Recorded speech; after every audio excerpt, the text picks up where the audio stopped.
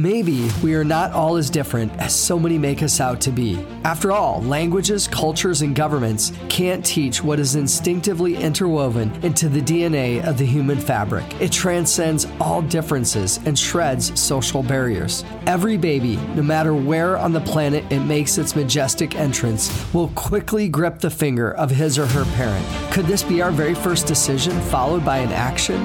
Yes, it likely is. It's what we all did on the day that we were born, and it's what we'll all continue to do every moment of every day. Here's why. We grip what we think matters most. We instinctively grip, and it starts at the very beginning, from the very moment we breathe our first breath. You have a grip, and it is firmly wrapped around something right now. It's sitting in the palm of your hand. What is it? Have you thought about that lately? If not, it's time. It's time to grip what matters most.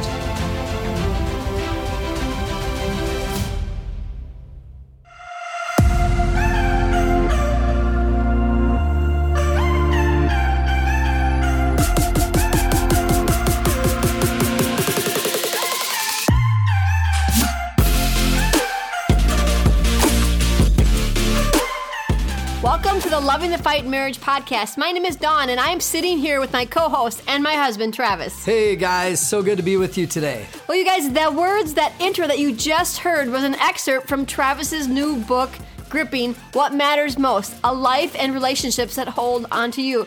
Travis, your new book, I'm holding it right here in my hands. It comes out next Tuesday, February 15th, and I'm so excited for you. It's fun to have it in my hand, look at the cover. How does it feel? Oh man, it's a dream come true. Actually, a dream that I've had since I think I was about 11 or 12 years old. And like you just mentioned, Don, excitement. Excitement is bubbling up, but also gratitude that I was able to do it, that you supported it, that it came to be, but also a sense of obedience to God, what He called me to do so long ago. I wanted to write a book, and I want to continue to write more books. I know this has been a dream for you, and I know you've been working on it, and I'm just so proud of you. So today, we are going to be talking about your new book and how it relates to everyone, and especially marriages. So let's just go ahead and we're going to jump right in. Travis, the title of this book is Gripping What Matters Most, A Life and Relationships That Hold On To You. Now, why did you write this book, or what inspired you to write this book? Yeah, first and foremost, it was God, my faith in God and just wanting to honor Him, but also my family. I mean, I think of this book, and what I think of gripping and holding on to tightly is my family. The older I get, the more I realize that family is number one after God, but certainly my faith. Not just my faith in God, but the idea of believing in God. Of course, it's Him. Of course, it's believing in Jesus, but faith is so important to me. I was also inspired because we've watched so many people allow their beautiful lives that they had, that God gave them, they allowed them to slip out of their fingers, or they willingly traded a beautiful life for something that was tempting them. And then their lives turned into this terrible, heartache that was filled with pain and a mess. And Don, you and I have seen that replicated over and over again in other people's lives. And so if I can help one person with this book change their minds and go the right direction, then I think my mission has been accomplished. And I also wanted to write it to help people see how amazing they really are and how loving the thoughts that God has towards them. So Travis, as I'm holding your book, on the cover is your hand, and there is this little itty bitty hand holding your finger, and that just happens to be our granddaughter Lenora, who was a preemie. She was 3 pounds 10 ounces when she was born, and we snapped this picture, and she just gripped on to your hand. Isn't that incredible? I love the picture, and I love the title of this book. So just share with us a little bit more about the general concept of this book. Yeah, well, Don, what you just described, the cover of the book, here we've got a 3-pound baby gripping my finger, and she literally is holding on. And that's the concept. It's, our realization that we're all gripping something. It's the idea that every person, no matter what race, no matter where geographically they were born in the world, regardless of education, social status, finances, they all grip the finger of the one they love. We were all born to grip something, and that is the concept. So everybody has something in their hand right now. It might be your phone. Maybe you're listening to this podcast and you're gripping your phone, but more than likely there's something that you have held on to. I know that's great. You've helped us understand just the general concept of your book, but can you just drill down a little bit more and tell us what this book is really about? Yeah, it's interesting because when I first felt like I got the idea for this book, or I felt like God gave me the idea for this book, that word gripping, I looked it up in the dictionary. I wanted to understand, what does it mean to grip something? And of course, the first definition is it means to grab a hold of something tightly. And I really like that concept of holding it tight, not loosely, but it also means to grab a hold of the attention of others. For example, that movie that you and I just watched on the other night, it was so gripping, like it held my attention. I couldn't take my eyes off the TV the whole time. And so really the concept of this book is being able to grab a hold of things tightly, but also to have a life that others can be influenced by. So I want those who read this book to know that they are in control of their own destiny. With God's help, that they can grip and hang on to a life that is filled with so many good things. And I also want them to know that they too can be gripping to other people who are watching them, where other people won't take their eyes off of them, that they have a massive influence on those around them. So many people underestimate the power of their influence. And I want to encourage people with this book to not do that, that when they grip what matters most, they are also becoming more gripping to watch and to be modeled after by others. It's cool, Travis, actually reading your book and hearing the reasoning behind the general concept of your book. And that's exactly what God put on your heart, and that's exactly what you wrote. So what about the subtitle, A Life and Relationships That Hold On to You? Why this subtitle for the book? Yeah, it was important to me because it's one thing to hold on tightly to what you value most, but it's even quite another thing to have a life and relationships that are so good that they start to have a grip on you, gripping you in the best way possible. And that's what I want.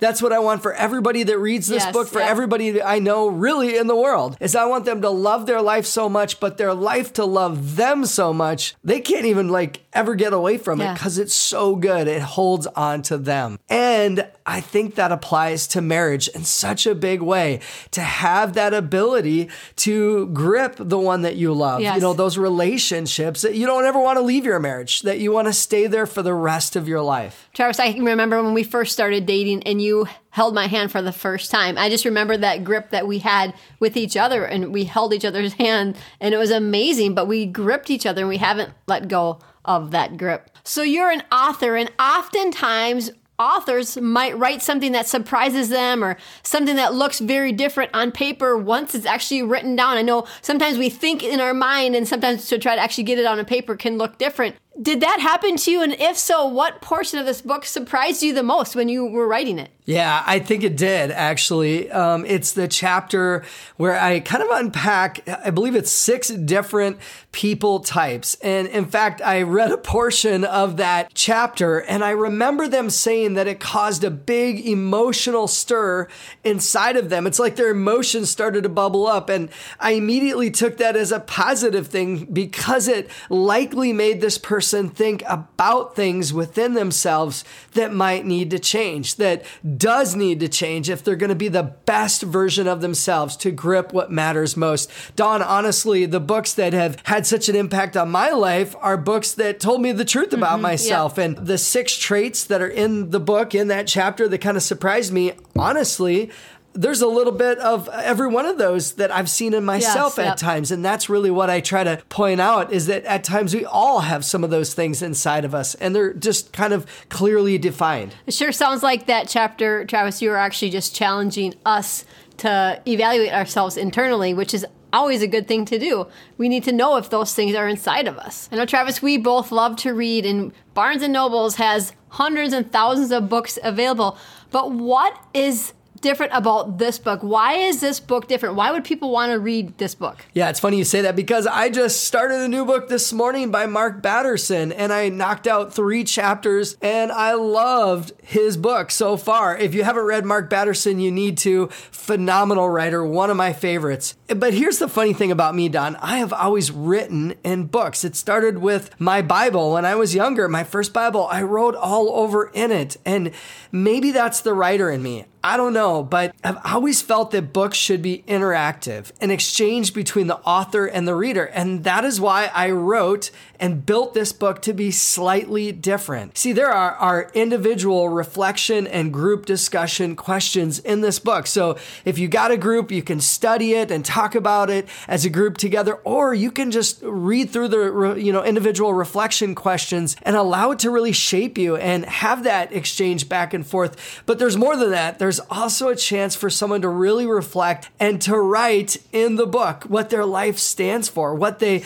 value, what they are gripping, and to define those goals and those things that they're going after. It's in there. It's allowed. You can do it. Well, we talked about, why a person should read your book, but how about you as an author? What makes you different from other authors that are out there? Well, for sure, I'm just a regular guy. And fortunately, all writers are different. And that's a credit to God. I mean, that's the way that God created us. But I am constantly looking at the world with a unique lens, as other writers do. But part of that came from, growing up with not having very much. I wasn't, given all these crazy things. I got a job as young as I could, because I wanted to earn my way in life. But life has been hard for me on many levels. And I don't say that as a bad thing. No. That's a good thing. Yeah. I'm glad that I have always been challenged, but I've also challenged myself. Part of what makes me different is that gratitude and humility are my bullseyes. Don, I'm proud. Don, I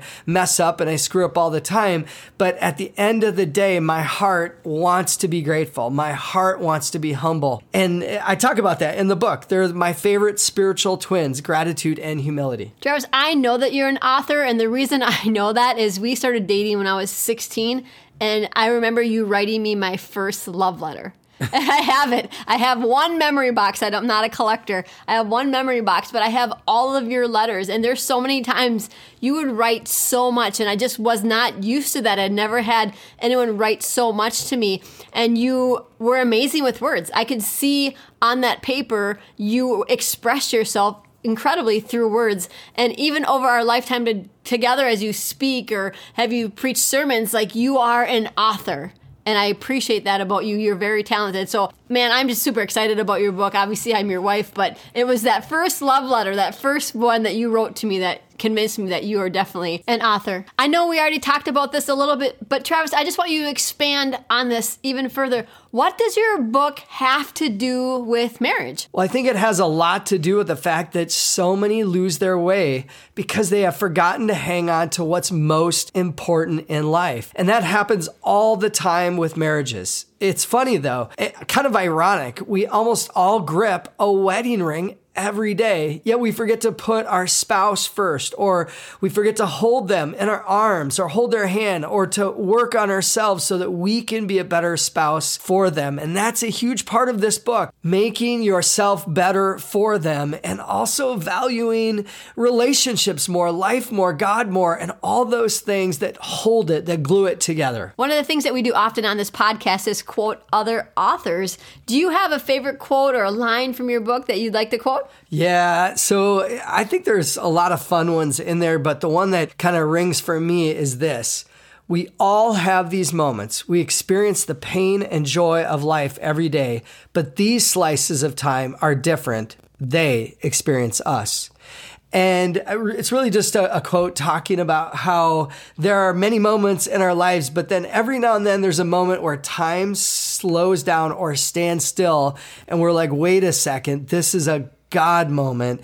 And that's when time or that moment experiences us. I love that. So the quote is this: there are moments that experience us. That's awesome. I appreciate that quote. If someone didn't read your book, but they could gain an important takeaway from this episode, what do you think it would be, Travis? What would be the takeaway? Yeah, for me, it's so many people in life are stuck right now. You might be listening and you're thinking, my marriage is stuck. My job is stuck. You know what? My extended family or friendships or whatever that is. Maybe it's your finances. And those that are stuck might not even realize that they are, but they know they continually fall short of reaching their dreams, or even pulling themselves, out of the quicksand of addiction, unforgiveness, or self-loathing. Like they keep ending up back into it. So there's a chapter that's titled What's Gripping You? And it's kind of a segue to the next chapter, which is titled Gripping Your Future Self. And the What's Gripping You chapter really is all about how to get unstuck. And there are two things that really pop into my mind that I wrote on, and that was to get honest, brutal honesty with yourself and those around you. If you want to get unstuck,